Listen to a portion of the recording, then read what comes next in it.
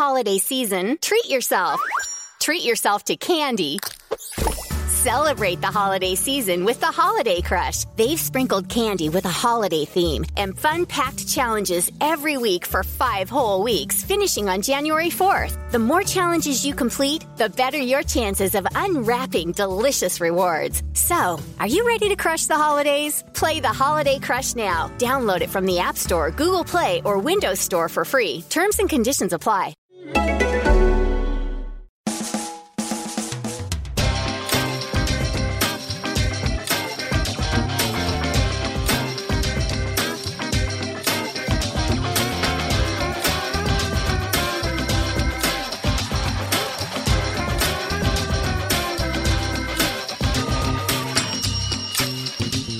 Hello and welcome to a brand new Arsblog Arscast right here on arsblog.com. How are you? Hope you're well. It is Friday, the day before Saturday, which is the day before Sunday, which is exactly the day that Wednesday was last week. And I know this because it was exactly the same as Tuesday the week before and Thursday, which is today, but also the previous Thursday and the Thursday before that. How are you? Are you well? Are you staying safe and healthy? I hope so. I hope you and yours are doing well. Are you staying sound of body and sound of mind? I think we're all having our moments, aren't we, with the mind? I'm having crazy dreams, really strange, vivid dreams about what's going on in COVID-19 and being chased by the virus across the earth. And the virus took the form of a politician in the world that you really don't want to be chasing you. I don't need to go into it any further than that. I'm sure you can use your own imaginations. Coming at me, telling me it was the king. And I was like, no, you're not the king. I'm trying to get out of here. And then it ate a frog right in front of me. It ate a frog, just put the frog in its mouth and the legs were sticking out. It was awful. And then I discovered in my dream, of course, that the reason people were getting COVID-19 was because sometime in the past they'd had scarlet fever. And if we could identify everybody in the world who had scarlet fever, then we'd be able to properly isolate those people and we could put an end to the virus and we could find the antibodies to make a vaccine, etc., etc., etc., etc. Even being asleep, there's no escape from it. There just isn't. It's all encompassing. It's in the mind. It's in the news. It's everywhere you look. Everything you do is informed by the virus and what's going on in the world. And I guess that's normal and understandable because, well, that's what life is right now. The main thing, though, is if you are safe and well and happy and healthy and doing okay. And I hope you are. I know it's a difficult time for lots of people. It's more difficult for some than others, and hopefully you're doing what you need to do to get through it as well as you can. Part of that, of course, might be listening to this podcast, and if you are, thank you very much indeed for being here, whether you're sitting upstairs in the bathroom with the doors closed away from everybody else in the house with your headphones on, just looking for a bit of peace and quiet, or if you're out walking with the dog or doing your little bit of exercise every day, or simply staring at the wall wondering, where's that noise coming from? How did this happen? I just don't know. Maybe somebody's fucking around with your personal assistant, your, the Siri or the Hey Google or the truly evil one. Hey Alexa, that one. That really evil one owned by that evil company. I saw lots of people talking about the Arsene Wenger autobiography this week on Twitter. It's coming out in October and people are online frantically trying to pre-order that book from Amazon. I know I'm a bit of an advocate for independent bookstores, and I am, that's true. Having published a few books in my time, I know it's a very difficult business to be in, and I know that it's hard for publishers and authors, to make the kind of money that they should for the work that they put in there. But also, Amazon are proving themselves to be even more terrible than we thought. I think there are very legitimate questions to be asked of their business practices, of the way they don't pay the taxes that they should. And I know, they're not the only ones, but, they're just in the spotlight here a little bit. And on top of all of that, I don't know if you saw the story this week, apparently they're emerging as a main contender to get the naming rights for Spurs' new stadium. Come on. We can't get behind that. We can't support that. And here's the good thing about shopping local. Your local independent bookstore, and regardless of where you are in the world, unless you are completely and utterly in the middle of nowhere or very much isolated, there is more than likely a local independent bookstore near you who would be quite happy to take your business, to order the Arsene Wenger book for you, to have it in stock on the day you want to go collect it. Everyone's thinking it's convenient now to get it delivered. Maybe in October when the book comes out, we'll all be dying to go for a walk and go and go outside the house and pick up a book. Even still, they will probably deliver it to you. And here's the best thing about it. You get the book, the local independent business gets your money. That money goes into their coffers. If they're profitable, and hopefully they are, they pay their taxes, they pay their staff. The staff spend their money, the taxes go back into the system, and you don't feed a tax dodging behemoth of a company like Amazon. And at a time when we're all looking at our health services, whether it's the NHS or wherever it is that you live, the HSE here in Ireland, and we're looking for funding and we're looking for support, the simplest, best way you can do that is to spend your money with companies who pay their taxes and do the right thing. So if you're looking for the Arsene Wenger book, which comes out in October, there's loads of time to call up your local shop and to order it from them and still get your book, and it'll be a great book and a great read, and you can be even more content that you have it because you know your money is going back into the economy, which helps fund public services, blah, blah, blah. It's a small thing, but maybe it's something we need to consider about not just books, but lots of ways in which we spend money, because lots of small businesses and cafes and what have you are going to need us when this thing is eased off or when things start to get back to normal. I know there's a convenience factor and everything else. Stuff gets delivered the next day or same day or whatever it is. But there's a cost, isn't there? There is a cost to society for that. And if one of the ways we can change in the future is to do things a little differently and spend our money a little differently and help local businesses and businessmen and staff and employees, we can try and do that as much as possible. I'm not saying you have to, but you could consider it. You could consider it. Speaking of spending money and wages and player wages and football clubs and all that kind of stuff, it has been one of the big talking points of the week, leaving aside the coronavirus. Player wages, should they take pay cuts? Should they take player cuts? Yes, you can have 17% of this Mustafi. We'll cut him into little bits and you can have him. No, the wages that they earn and deferrals and, who should be responsible for the wages at a football club, particularly when you've got super rich owners. Lots of discussion about it, lots of debate. And with me on this week's show to talk about all that and lots more, including about when football might come back and is the prospect of finishing the Premier League before June the 30th a mere pipe dream. Delighted to welcome back to the show from the New York Times, it is Rory Smith. Hi, Rory. Hi, mate. How you doing? I am all right. Let's start. And let me ask, sorry, I didn't ask how you were. How are you and how are you holding up at the moment?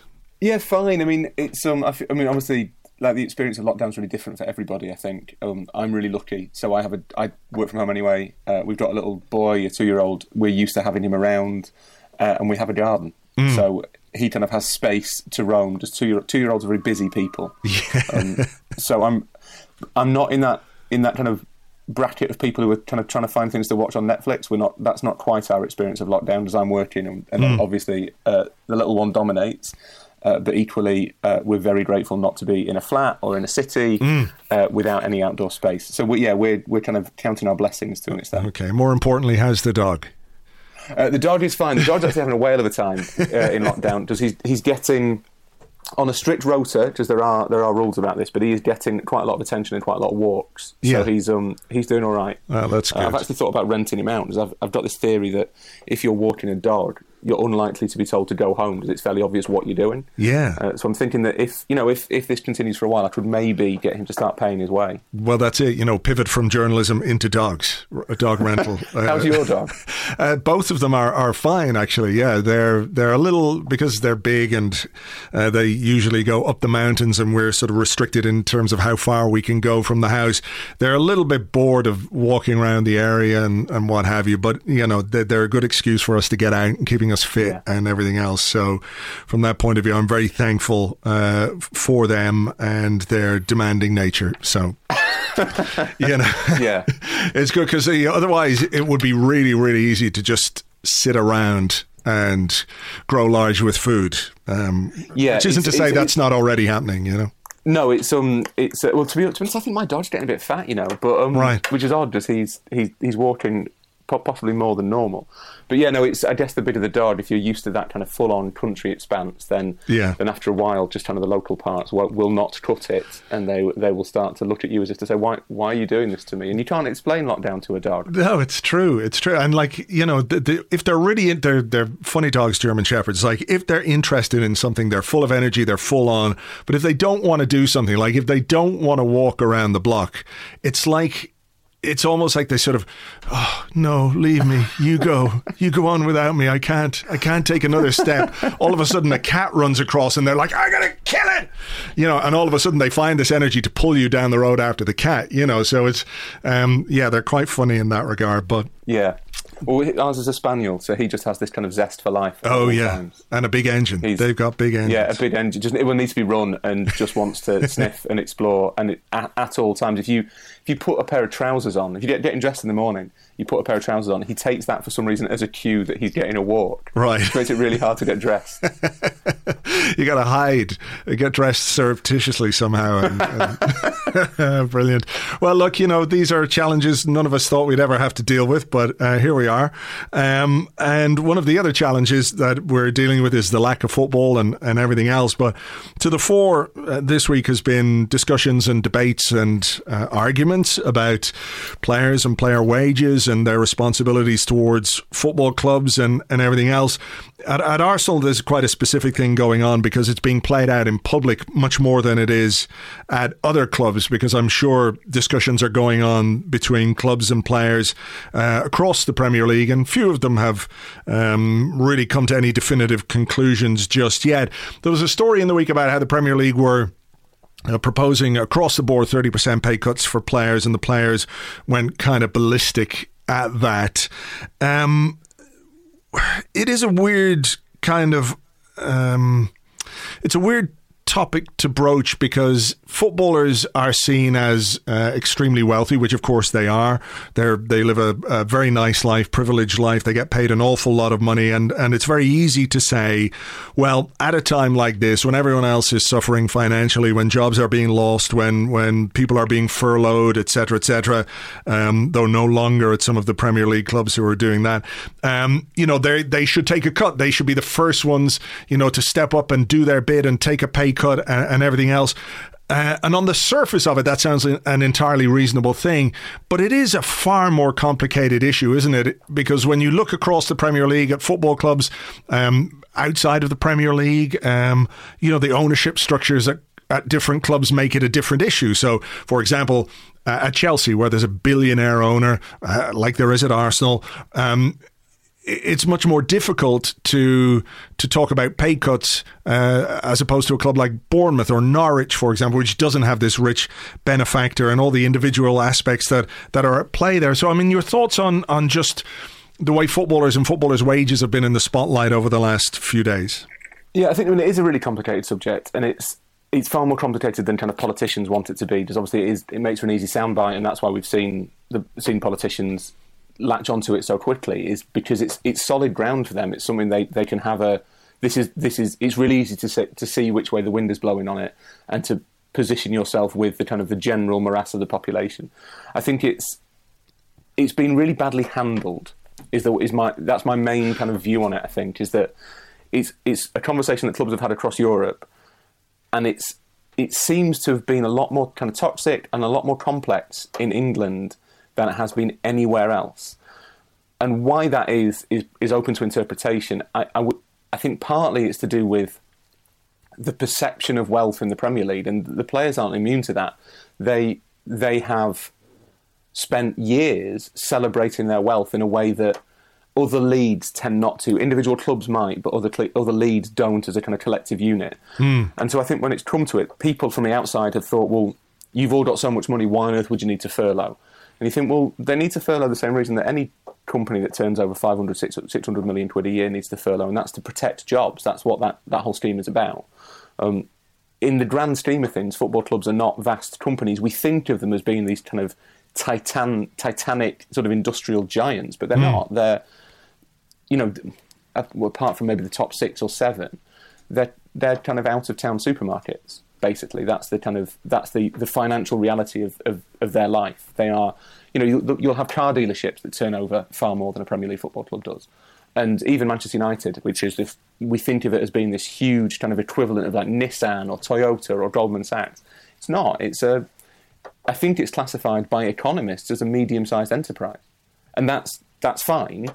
But it's a real kind of psychological shift for fans, and especially for non-fans, to have had 20, 25 years of this celebration of the Premier League as one of Britain's great cultural exports, as one of its boom industries, as this kind of money-soaked machine, for it to then turn around and go, actually, do you know what, that was all a bit of an act, and really we're relatively small companies and we need a bit of help here to stave off these losses. But the big problem, and it's actually shown in my answer to this question, which is also long, rambling and incoherent, which has been the nature of the argument. The big problem, I think, has been kind of conflating all these unrelated issues. So whether the clubs should have furloughed is unrelated to whether the players should donate to the NHS. Whether the players should take a pay cut is actually unrelated to whether the players should donate to the NHS. They're all separate. They're all valid subjects. They're all things that needed addressing and would have been addressed. But because they've been, to some extent, accidentally by a media trying to kind of review the whole situation as it stands, and to some extent cynically by the clubs, by the PFA particularly rather than the players, and by politicians, they've been deliberately conflated. I think you've got this situation where the players basically feel as though they are being made the scapegoats, and they're being asked not only to donate to the NHS, which I think they would, broadly speaking, do fairly willingly. They have, haven't they? I mean, they've put together the players together fund or whatever, and they did that before anyone kind of intervened and put any pressure on them. And I think even if Matt Hancock, the health secretary, hadn't come out and said it's time for them to play their part, and Julian Knight, a Conservative MP who has written a book on tax avoidance, calling on them to kind of donate to the... I mean, I don't even know how you donate to the NHS. I mean, I presume to an extent that just means giving money to the government. And we should all be absolutely clear, it's not footballers' jobs to pay for the NHS. That's not how the taxation system works. The footballers already pay for the NHS because they pay tax. And it's the government's job to make sure the NHS is correctly equipped, which it's not. And that's not like David Luiz's fault.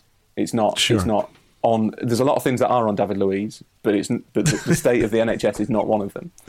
And I think that's been confused with the kind of the bit that football should have responded to initially was making sure it didn't take government money. There's no real reason for football to take government money, because although they are eligible for that scheme, and although they are medium-sized enterprises, they are unlike medium-sized businesses, or most medium-sized businesses, in that they have assets they can, A, dispose of if they need to cover a black hole in the future, you can sell a player, or B, you've got these incredibly high-earning individuals right at the top who can take a pay cut for a bit to cover that. So I'm really surprised that, unlike in Germany, clubs didn't, within the first week or two, come out and say, right, the players have taken a 10, 15, 20% cut, which means we can pay everybody else in full.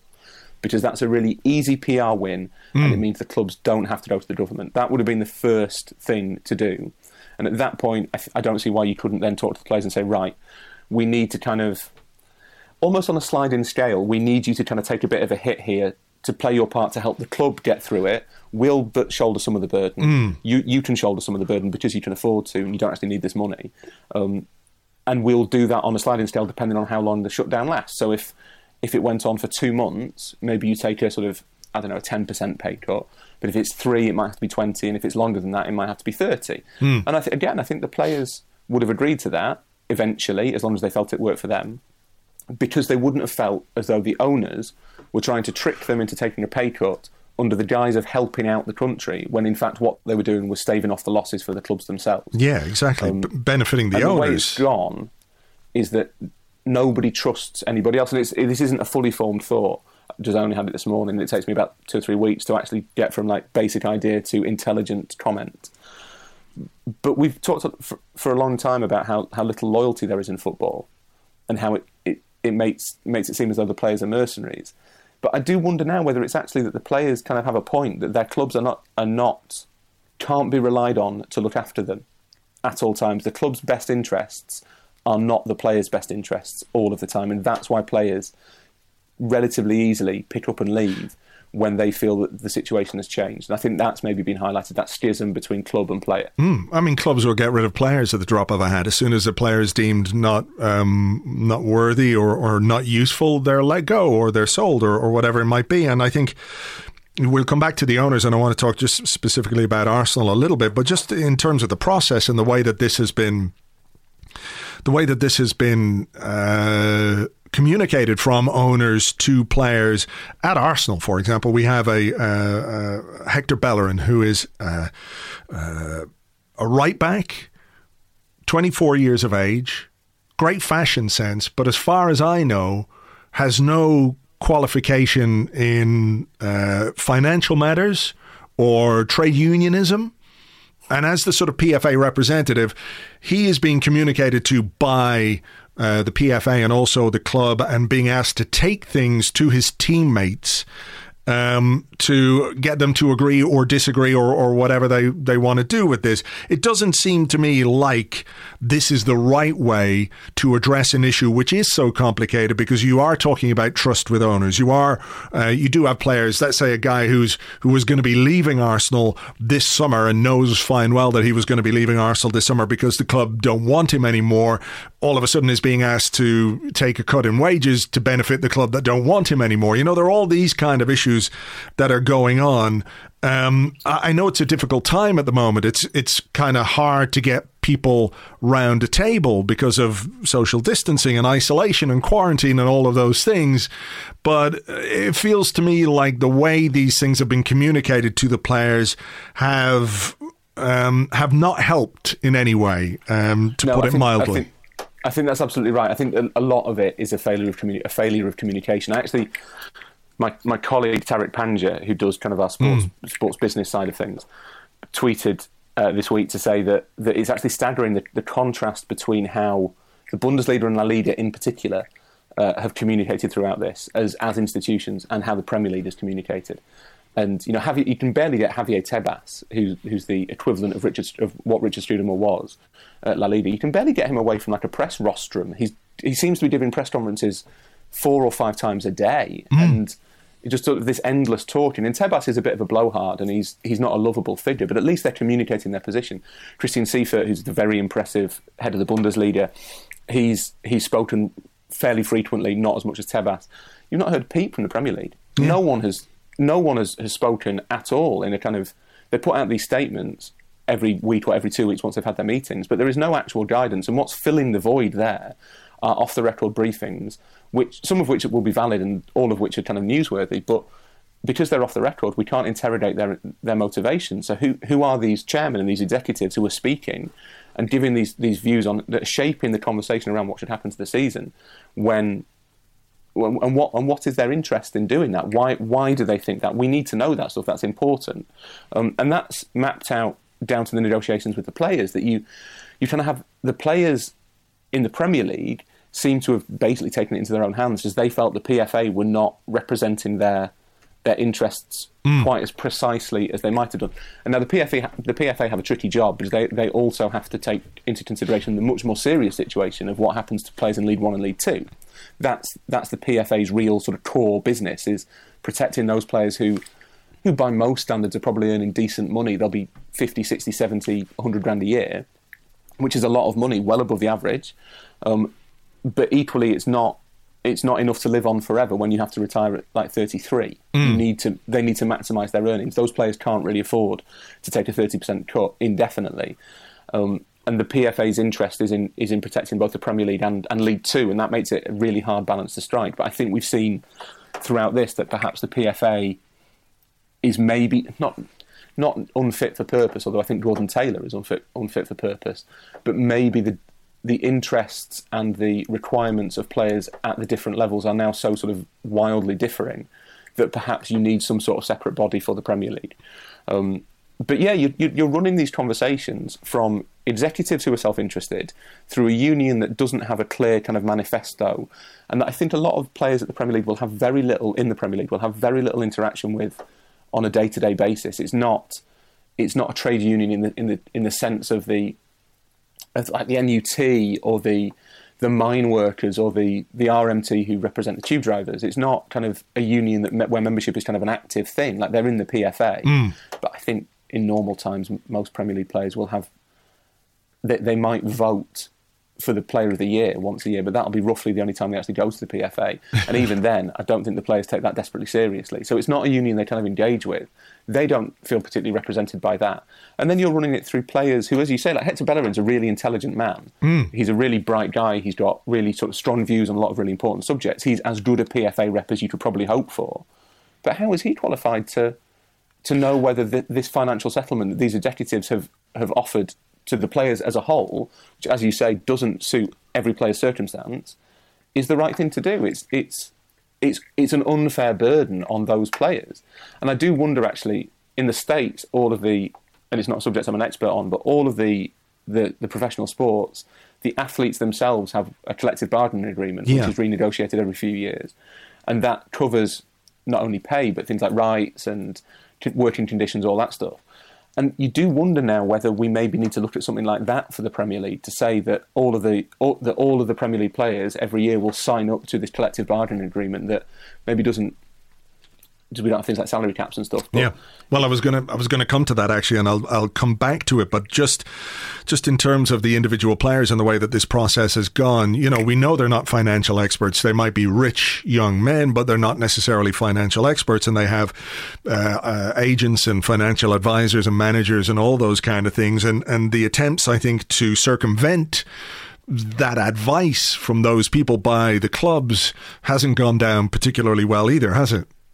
Well, no, and the problem here has actually been that the Premier League's decided on this collective model, and that basically there has to be a one-size-fits-all rule. And I think it should have. Again, I don't want to give advice as this is a complicated subject, and I wouldn't want to pretend that I kind of know the answer, but it does strike me, perhaps with the benefit of hindsight, that was never going to work. And I don't really understand. We've seen Southampton and West Ham now agree deferrals rather than cuts with their players, which is a bit of a cop-out, to be honest. The players should be taking cuts. There's no reason for them to defer those wages. That's just storing up a problem for the clubs in the future when they still don't know when the season's going to finish or if the season's going to finish. I don't understand why it had to be collective. And I think that actually gets at the heart of one of the other issues, which is the clubs themselves don't trust each other. So if you have one club who says, right, we need to go for a 50% cut for 2 months because we don't have a nation state backing us, and another club that says, well, we can get by with 20% for a month because that'll cover everything else and we'll be all right after that, don't worry, then the clubs are thinking, well, hang on, Club B there might have a bit of an advantage over Club A, and they might be able to go to the players and say, look how badly your employer treated you, why don't you come and play for me? And you get players who are unhappy. And I think that is the problem, it's one of the problems, that the clubs don't trust each other's motivations in doing it. So they decided, right, we've got to have this collective thing. It's just made it infinitely harder, because even within clubs, you'll have players who are in vastly different situations. In the Championship, the way they've done it, or some clubs have done it, is that they've basically instituted a wage cap. So I think at Leeds and Brentford, it's about £5-6 a week. They've said, we will pay you up to that, but after that, it's gone, which is a much more sensible way of doing it. Because if you're Saka, I don't know exactly how much he's on, and it will be a lot of money. It won't be, he's not going to be on peanuts, but it will be $15-20 a week, maybe. He's on $3,000 a week, actually, Saka. Is he on $3,000 a week? Yeah, he's on a fairly, his first professional contract that he signed, at 17, whatever it was. Even for that seems slightly tight. Arsenal should give him a pay rise. He's really good. But that's a bit of a risk. But yeah, exactly, it's a great example then. So if you're Bukayo Saka and you're on $3,000 a week, and you're told you've got to take a 30% pay cut, that is actually a fairly substantial amount of money relative to how much you earn. Whereas if you're Aubameyang and you're on, up towards $100,000 a week plus, far more than that, in fact, up to kind of $200,000 a week, and you're told it's a 30% pay cut, you genuinely won't notice that. Like, that will not make a difference to you. But for Saka, that's a substantial amount of money. So you can't have an across the board sort of, right, it's a 30% cut for everybody. That is punishing the lower earners, even though they're earning quite, $3,000 a week is still quite a lot of money. That's punishing the lower earners more than it's punishing the higher earners, and that's completely ridiculous. So the idea of a wage cap, I think, works much better to say, right, we're going to pay no more than £30,000 a week, which is enough money for everybody to be getting by, if we're all completely honest, which means that players earning less than that, aren't hit at all, and they're the ones who are more likely to be vulnerable. And the players who are earning far more contribute far more, which makes far more sense. But you can only do that on a club-by-club basis. You can't do it imposed top-down by the Premier League. And this insistence on having a collective approach, I think, has just delayed the whole process by about a month, 6 weeks. And then you've had this lack of leadership from within the Premier League, where no one is really prepared to come out and talk about what the hell is going on. And that has kind of created this vacuum that's been filled by all these whispers and these innuendos and these suggestions. It's allowed the politicians to get involved. It's got the players' backs up, effectively. And it's made it a far more toxic environment than it needs to be. And it's bizarre that we've spent so much time talking about kind of football's role in this crisis, when the reality is that football has absolutely no role in this crisis. Yeah, it's This true. is nothing to do with football. Yeah. We were told at the start, got to cancel the football, as football doesn't matter. You still get people now saying, football doesn't matter at all, because it's just a silly sport and there's something really serious going on. And that's true. It is just a silly sport and there is something really serious going on. In which case, why are you all talking about football so much? That's a good point. And I do think the spotlight on footballers and what they earn throughout this crisis has been a very handy distraction for some, and it's sort of an easy win to make if you're going to say footballers get paid too much, we should cut their wages. On the face of it, nobody's going to disagree with that, but you've got to look into the nuts and bolts of it. And like you say, every individual club circumstances are going to be different for players, and the circumstances are going to be different at different clubs. So some clubs have very wealthy owners who, if they wanted to, could cover the wages at a football club without any problem whatsoever. And I include Arsenal in that, even though Arsenal is run as a self-sustaining business, etc., etc. Stan Kroenke is worth somewhere between $9 and $11 billion, which is a vast and hugely obscene amount of money. I did some back of the matchbook calculations today that if a 12.5% pay cut was rolled out to all the playing staff, and then the 20% pay cut was a 30% pay cut that the executives made sure everyone knew that they took yesterday was rolled out. The club is saving essentially 23 million pounds, which is a half decent midfielder in the transfer market as we knew it. If Stan Kroenke wanted to, and think about the PR win he would have by saying today, every single employee at my football club, and they are employees, whether you're working in the back office, whether you're a secretary, whether you're a groundskeeper, whether you're a photographer, whatever you are, you're an employee of the football club, and that includes the players. If he says every single employee of this football club will get paid their wages in full for the next 12 months, it's costing him 25 million pounds. That's a big win for him to make if he were so inclined to do that. And there's been some suggestions that footballers and some of the players at Arsenal are a bit wary of the owners, and they want to be sure that if they take pay cuts, that though the money that's being saved is being used to pay the salaries of lower paid employees at the club, etc., etc. But how do we come to terms with the fact that employees are being asked to save other employees at a football club when the owner is as wealthy as he is? If it's a small, medium business, a mom and pop store or whatever, and everybody takes their cut for the benefit of everyone else, we can all see how that works. But when there's a guy at the top who's got so much money that you can't even count it, it's a different thing regardless of what players earn. Yeah, I agree completely. I think that in certain cases, the clubs that are owned by these sort of uber wealthy individuals, companies, conglomerates or countries, that there's certainly no reason for them not to pay the non-playing staff, because the non-playing staff is going to be a tiny drop in the ocean really compared to everything else. That they have the wealth, they can take their hit. It's a really hard thing to do, to defend billionaires, and it really doesn't come naturally. But I guess to some extent, that wealth will be on paper. It won't be... Sure. It's not all liquid, yeah. It's not like they have it in gold bullion. Yeah, I get it. But they will, I guess, look at it and think, well, look, we've taken a hit already because our investment, our asset is now worth many millions of pounds less than it was 2 months ago. So that their view will be, and it's not one I share, but their view might be that that's how they're taking their hit. But no, ultimately, it's basically indefensible. That if you've got that money available, you you can. I think it's reasonable to ask players, particularly very highly paid players, Sure. who are not working, to say, look, because the training they're doing is apparently not classified by the government as work. I personally feel that they should be paid in full because they are still working very hard in their role as national punching bags. That is part of their job, and they're still fulfilling it.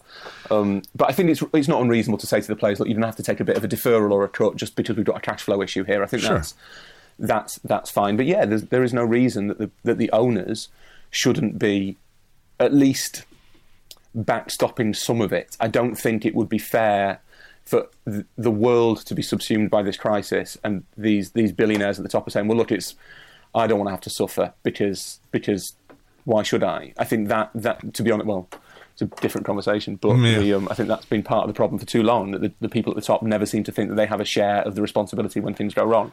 But yeah, it's very hard to see why there is any legitimate explanation for the billionaire owners of clubs. It's different maybe for Norwich, where you're talking very rich individuals, but not ones with bottomless pockets, effectively. Yeah, I mean, I think that's why, when Norwich furloughed, I don't think there was a huge amount of uproar. A lot of teams in the Championship have furloughed. They've all got very rich owners, but there's not that much uproar because people know, look, it's much easier for us to think actually this business might need that government help.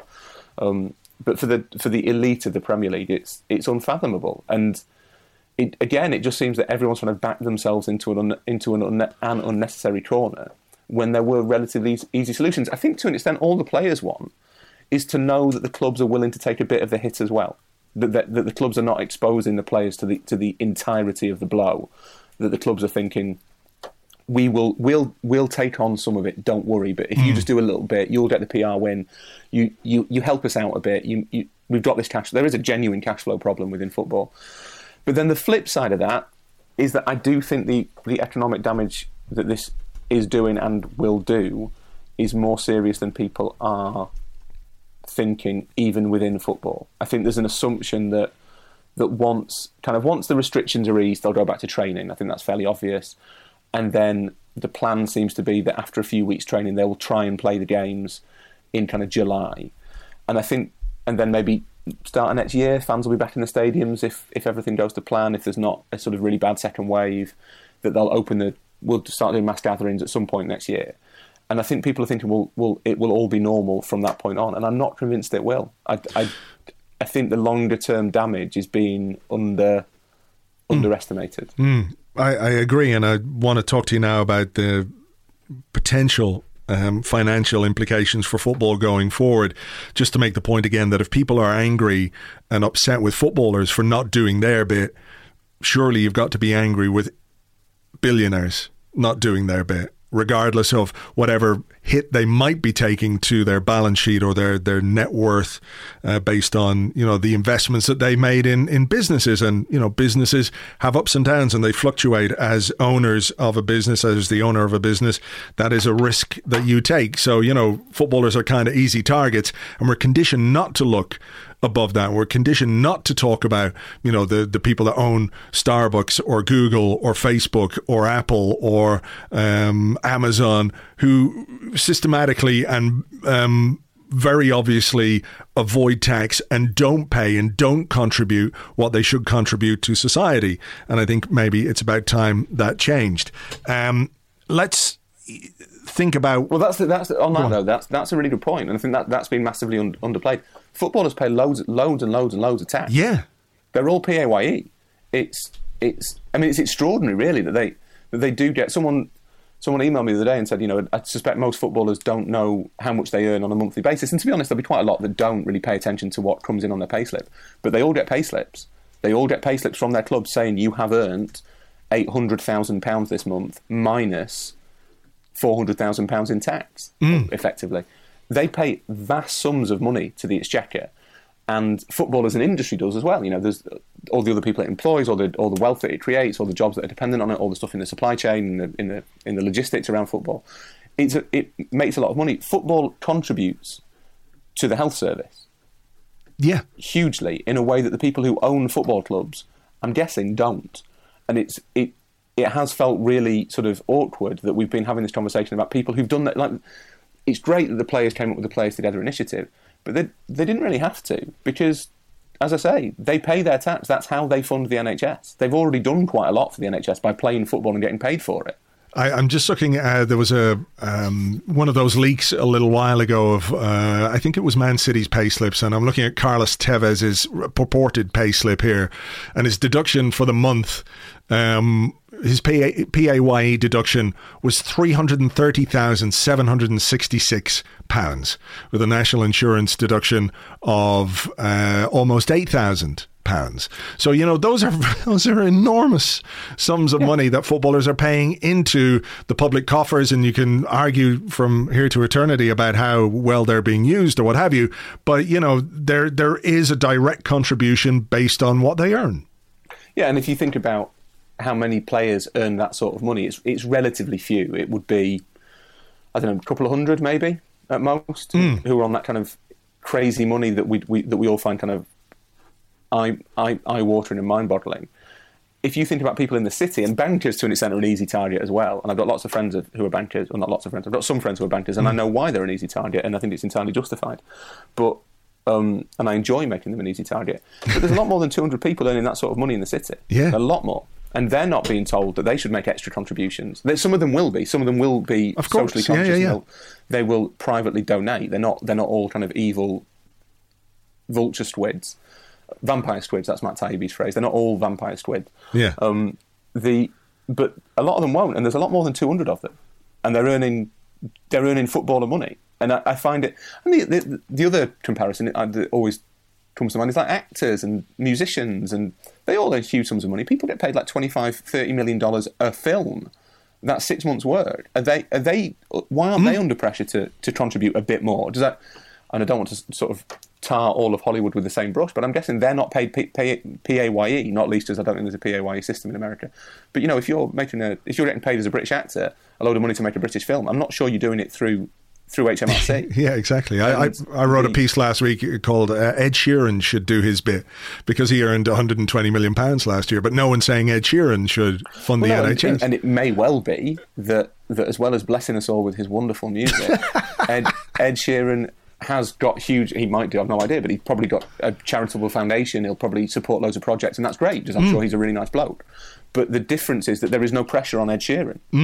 Exactly. And if there's going to be pressure on footballers, there should also be pressure on Ed Sheeran. You look tired. I take it the caffeine, toothpaste, and adrenaline face serum aren't working? Well, maybe you should ask Santa for a Nectar mattress this year. And if the big guy brings you another unicorn finger puppet, don't worry, because mattresses start at just $499. And you get $399 in accessories thrown in, as well as a 365-night home trial and a forever warranty. Go to NectarSleep.com today. This holiday season, treat yourself. Treat yourself to candy. Celebrate the holiday season with the Holiday Crush. They've sprinkled candy with a holiday theme and fun-packed challenges every week for 5 whole weeks, finishing on January 4th. The more challenges you complete, the better your chances of unwrapping delicious rewards. So, are you ready to crush the holidays? Play the Holiday Crush now. Download it from the App Store, Google Play, or Windows Store for free. Terms and conditions apply. Looking ahead, when we talk about the issue of wages, and when we look at the figures and the amount of money that clubs are paying in wages, it's long been mooted that a salary cap might be the way to go, or might be a sensible way for football to operate. You look at the finances. Our good friend Swiss Ramble did a great thread this week about the impact of this on Premier League, and he says the reality is football didn't look like a particularly healthy business even before coronavirus arrived. Current Premier League clubs posted a combined £330 million loss, with 12 of them losing money, 2 of them reporting deficits over £100 million, which were Everton and Chelsea. Chelsea, I think we can leave to one side, and Everton as well, with a very wealthy owner nowadays. But FFP as a concept, I think, is a decent thing, that a club should operate within its means, or within the revenues that it can generate. We like to think that this or what's going on at this moment in time is going to, change our perception on life, on society, what's important, how we operate, how we do things. I don't want to sort of sound opportunistic in any way, but is there a chance that the far side of this, some common sense is applied to finances in football, in terms of how football clubs are run, in terms of how football clubs operate, whether that's in the transfer market or what they pay their players? I really want to say yes. I really want to say that what will happen is we will, partly through the clubs realising it themselves, partly through fan pressure, there'll be a move away from this kind of spend culture that we all encourage. Fans, journalists, people in football, this kind of have it all now, let's go and spend 100 million on a striker, let's celebrate a signing like it's a cup victory, all that stuff, that we might all think, actually, do you know what, I'd quite like my club to have a little bit more in reserve just in case, that we need to sort of tamp down a little bit the spending culture more than the spending, and be a little bit more sustainable. I'd like to think that UEFA might use it, the fact that they're in a position, likely through the kind of the money. So FIFA's got like $2.7 billion in cash reserves. It wants to function basically as a federal reserve for football to get clubs out of whatever the economic consequences are. That money will be dispensed through the federations to the national associations and leagues, which gives UEFA quite a lot of power. I'd like to think they might use that power to kind of say to the clubs, right, you're now going to dance to our tune, because I know that UEFA make unlikely good guys, but I think Alexander Ceferin is quite an impressive character, and I think there's people within UEFA who have the best interests of the game as a whole at heart. That's not always the best interest of every club, and it's not always the best interest of every league, but I think what UEFA generally do more good than they do harm most of the time in their current iteration. That wasn't always true of previous kind of regimes.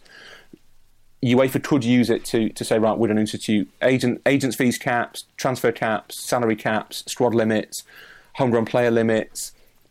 We're going to give you an FFP holiday. They will relax FFP for the period covered by this, but there will be a form of FFP that returns that is non-negotiable. If you want to play in our competitions, then you will sign up to those rules.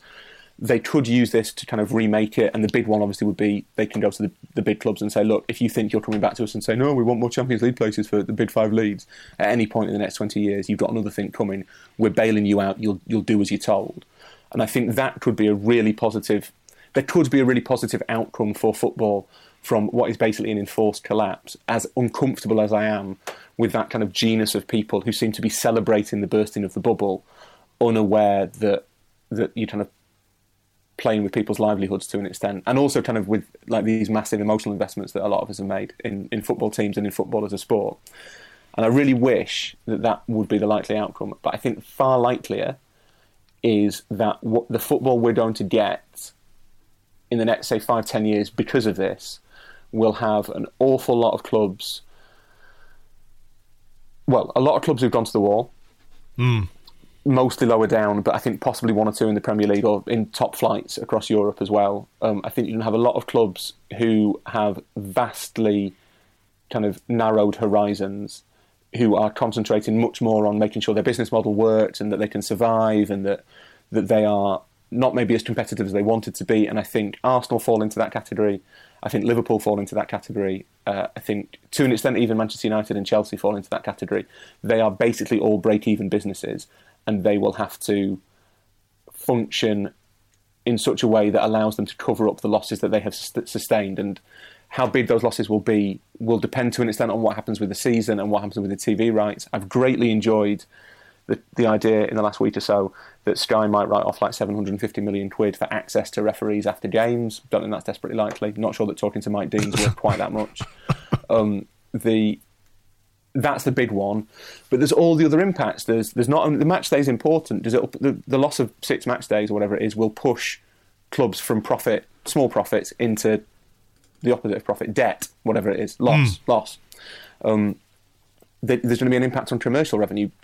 We're about to enter a massive recession, which will mean that things like advertising spend will go down, corporate spend will go down on various things, which means sponsorships are harder to come by and they're worth less.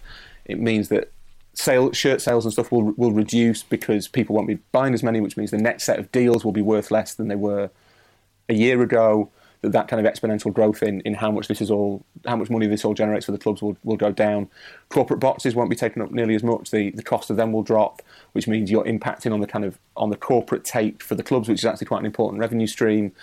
You may start seeing that tickets don't sell quite as much partly because people won't be able to afford them. The prices might have to come down, but partly because a lot of season tickets are sold through external companies. Those external companies may not make it through. They might find that they have to get new mechanisms in place by which to sell season tickets. And then the really big one, is if this goes on for a few months, if it's decided that you can't possibly play football behind closed doors and it's not safe to play football until, I don't know, September, October, November, at what point do Sky and BT in this country and all of the other subscriber model TV stations that pay for football, what point do people start saying, actually, instead of pausing my subscription, I'm going to have to cancel this because I've had to take a wage reduction, or I've lost my job, or my wife's lost her job, or my husband's lost his job. Everything is much tighter. When we all have to tighten our belts, you look for what's necessary, and ultimately a 25, 50, 75 quid a month subscription to a satellite TV service is not necessary. You can get Netflix for, 11 quid a month, 15 euros, something like that. There's just as much entertainment on that as there is on Sky. And all right, you don't get your football, but it's cheaper. You might save yourself 30, 40, 50 quid a month. So there's going to be this massive contraction of the amount of money going into football. And I think what that will mean is that wages will have to come down, transfer fees will go down. Most clubs will have to kind of accept smaller fees for players that they were hoping, a player that you were hoping to sell for 50 million this summer or next summer might now only be worth 20, which is it's good money. It's enough to keep you going. It'll help you survive, but it won't let you reinvest that. The clubs lower down the food chain will be impacted. That applies all over the world. Does the transfer market? Someone described to me in Belgium, I'm trying to write a piece on this at the moment, which is why I'm talking at such length about it. And someone in Belgium described, Belgium sort of sits in the middle. They find players and then they sell them on to bigger clubs. Yeah. The transfer market is basically a solidarity mechanism. That it means money trickles down from the top to leagues through leagues like Belgium and Portugal, but then on to Africa and into South America, and that's how that money is dispersed around the world. If that freezes up, those clubs suffer. And I think the big problem, well, not the big problem, but the reality is, the likelihood is that we will be left with a handful of clubs at the top with vast incomes and the ability to pick the carcasses of everybody else. And a lot of clubs, right up to Liverpool, Arsenal, Tottenham, big clubs who are break-even businesses, who are interested inherently in what their bottom line is, who really can't keep up. And I think we might see a bit of a fundamental shift towards, City, PSG, possibly Real Madrid and Barcelona will be able to survive it, although the institutional chaos at Barcelona means that's quite unlikely. You might get a Saudi-owned Newcastle who suddenly find that this is the time to invest, although that whole takeover is a very strange business. I think it will realign football. Man United might be able to cope, but then Man United are a business that is designed to make money, and if they have 100 million, 200 million shortfall in their income, then that will impact how much they can spend. And that's not true necessarily of clubs that are not owned exclusively to be business assets. I think that's the difference. Yeah, I mean, it doesn't feel like there's going to be a great equalisation, even if everybody is going to take a financial hit. With hence the idea that an FFP system that is strictly and properly enforced might well do that. But I suppose the other thing that I worry about a little is that it could precipitate something like a European Super League. But again, we don't know quite how that will play out given the travel restrictions and everything else. Just the final thing I want to touch on, because it is a story that's doing the rounds this morning. The idea that Premier League clubs are pushing for the league to be completed before June 30th, and we can understand why that is the case, because there are legal, contractual issues, players who are going to be out of contract in June. That whole minefield is weighing on their minds. Obviously, the financial implications of that, and it feels very much like it's an idea that football and decision making in football is being driven by the precarious nature of the finances and the need to play games, whether it's behind closed doors or anything else, just to get some of the money in. So it might assure the television money if that can happen. I mean, how do you see that playing out? Because this idea that all the games could take place over a short period of time, that clubs and players and staff and officials and broadcasters and all these things could be put into these kind of isolation camps, if you like, to complete football for our entertainment and for our benefit. It really doesn't quite sit right with me. That we can test the players is one of the things that you say. You test the players and you make sure that they're constantly tested, and anyone who tests positive, you remove them. How do we marry that with the reality that we're seeing, that nursing home staff looking after the most vulnerable people in our society, the ones who are most susceptible to COVID-19, cannot get tested to find out whether they're positive, whether they're symptomatic or asymptomatic, passing on the virus or not to elderly people in nursing homes? How can we justify footballers being tested en masse for our benefit, for our entertainment, when in real life people are dying every day from this disease? Well, you can't, can you? You can perform some sort of kind of mental trickery, some sort of rhetorical flourish to say that it's a way of raising spirits in the nation. And I think to some extent there's a valid argument that if you put the football back on for the last few weeks of lockdown, it might help people get through a little bit. It might not be a terrible... It might have some sort of social use there. But no, you can't justify testing... I find it really hard to think of footballers' names. I've forgotten them all. How could you test Joe Linton 4 times a week, but not staff in a nursing home? Yeah. It's morally abhorrent.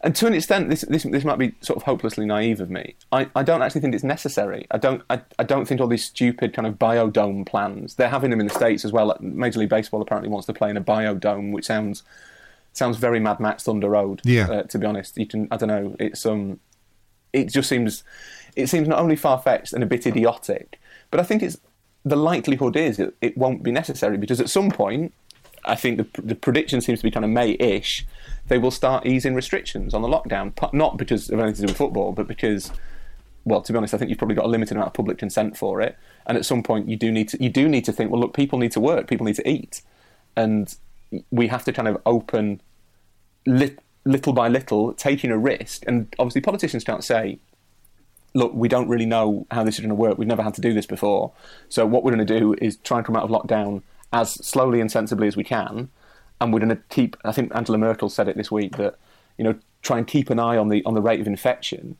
which means how it's going, and if it gets a bit too high, then you squash you put the restrictions back down, or put some of the restrictions back down. And I think, to me, what will happen is that will come at some point in May, that there will be a kind of, certain shops will be allowed to open, or more people will be encouraged to go back to work. They might reopen construction, something like that. Because ultimately it shouldn't be dressed up as like some sort of horrid Tory thing to say, but there is an economic consideration. People die when the economy crashes, and it's the government's responsibility to manage that as well as manage public health. And I think the football clubs will push to return to training at least as soon as the absolute restrictions are lifted, which is what they're doing in Germany. I think it's what they're doing in Spain. And I think it's what they will do in Italy. They'll say, look, we can train. Let's at least let the players get back out on the pitch and run around. You're unlikely to transmit a virus if you're running around near each other. That's the reality of it. There is a risk, but it's minuscule. And then they'll say, by July, if the situation is continuing to improve, if the curve stays flattened, if the rate of infection stays low, we're going to play in July. I think trying to finish the season by the end of June is totally unrealistic. And I think the part of the problem there is that because the Premier League hasn't communicated at all at an official level, on the record, facing questions, I think the conversation is being steered by executives who are briefing, usually anonymously, and they might have the best interest of the country at heart. Let's assume that they're all, open-hearted, considerate individuals who just want people to get better, but we don't know, because the chances are they are acting with utter self-interest. What we've seen in Scotland with the farcical vote on what to do with the lower tier seasons this season, although not the Premier League for some reason, the Premiership for some reason, is that the clubs have basically come out and said, we are voting according to our own interests. What else are we meant to do? So you have to assume that those motivations are the same in in the Premier League, where because of this vacuum of kind of leadership, clubs are saying, right, well, this is what we kind of want to happen, so let's put that out there and see how it feels, and maybe if we put it out there, other people will join us. And it's a risky game, because if you're Aston Villa and you're thinking, right, we want the season voided because that means we stay up, then you might find that you get what you want with the season being cancelled. But if you look at Belgium and Scotland, they're both declaring the lead. They're not voiding, because UEFA have made it clear that if there is no resolution to this season, there is a very good chance you're not being invited into the Champions League next season. And personally, I think that's probably, I go back and forth on it a bit, to be honest. I think that's probably the slightly fairer thing, because how on earth did you put Tottenham into the Champions League? They're 8th. And if you void the season, that's what you have to do. You say, right, we're going back to last season's standings. Yeah. Spurs are back in the Champions League. I don't see how that's a viable thing to do. So you may get what you wish for, but you have to be relatively careful on it. And I think that's a failing of the Premier League, that the Premier League by this stage should have come out, held some sort of press conference. I don't want to kind of exaggerate the importance of journalists. Journalists aren't particularly important, but that is the way, the only way we have. It's the only mechanism we really have for people who are in the public eye to face the interrogation of the country, to come out and say, right, this is what we are vaguely intending to do.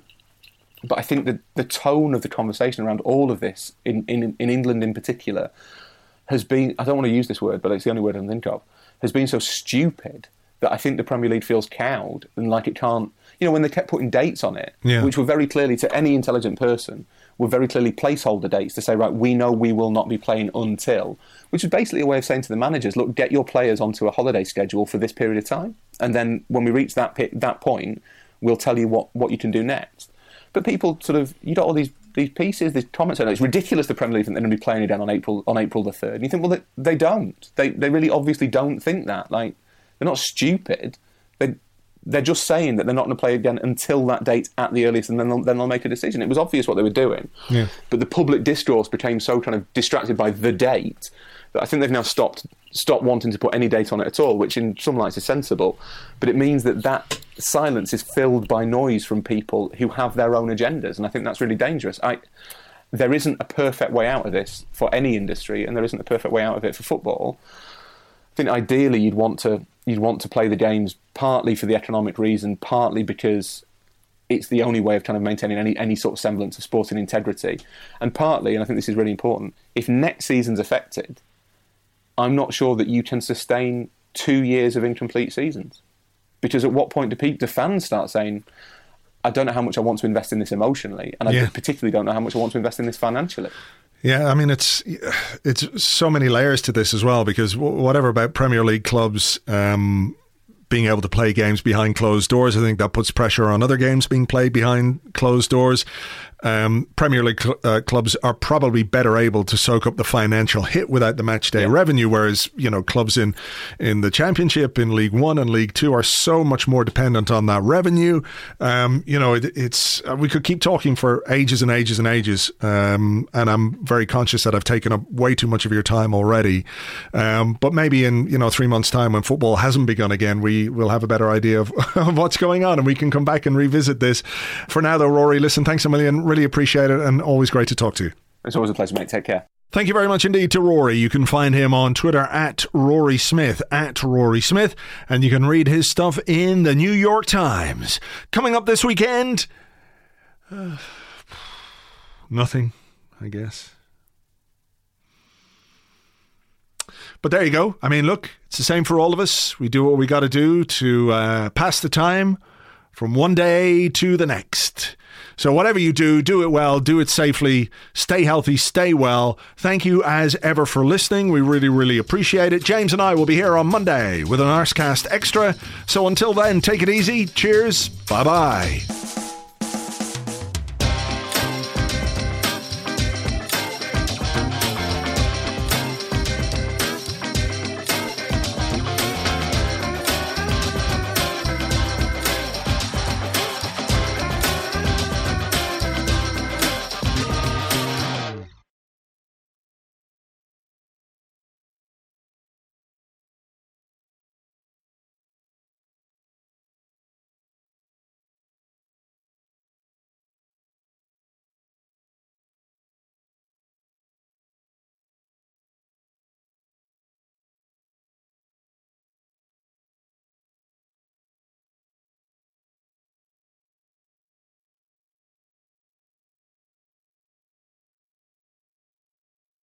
Hello, I stand before you today on behalf of the British government to give you an update on a situation which has, of course, been in the news, which is perplexing many. We are announcing that as of today, we are withdrawing our funding for Top of the Pops. The simple reason is we feel the entire thing is a con. Having studied the evidence, we have to ask the very, very serious question that if they could not find a cure for levels 1 through 41, how are we supposed to spend taxpayers' money on a vaccine for level 42? All the dreams that we were building, we never fulfilled them. Could be better, should be better. Oh, lessons in love. This holiday season, treat yourself. Treat yourself to candy. Celebrate the holiday season with the Holiday Crush. They've sprinkled candy with a holiday theme and fun-packed challenges every week for 5 whole weeks, finishing on January 4th. The more challenges you complete, the better your chances of unwrapping delicious rewards. So, are you ready to crush the holidays? Play the Holiday Crush now. Download it from the App Store, Google Play, or Windows Store for free. Terms and conditions apply.